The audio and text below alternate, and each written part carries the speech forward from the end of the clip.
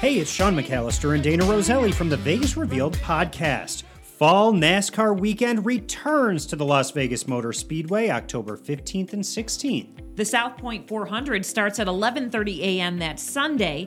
Fans are admitted free on Friday for Xfinity practice and qualifying.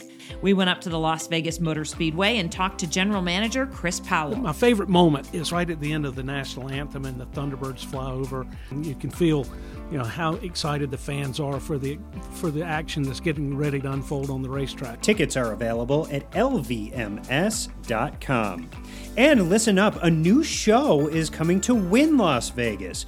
We caught up with the creators of Awakening, who are some of the top talent from Broadway to Hollywood. They say this show will be like no other, and it's been years in the making. It's narrated by Sir Anthony Hopkins, too. Light, darkness, and from the space between them, magic was born. Ed Sheeran is making his way to Las Vegas. His tour stops at Allegiant Stadium on Saturday, September 9th. That's 2023.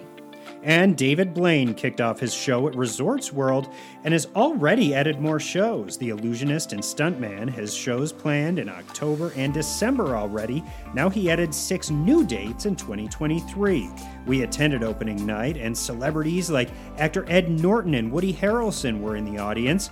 We chat more about it in our podcast. Legendary rock star Rod Stewart will return to Las Vegas in 2023 for 13 shows of his acclaimed residency, Rod Stewart The Hits.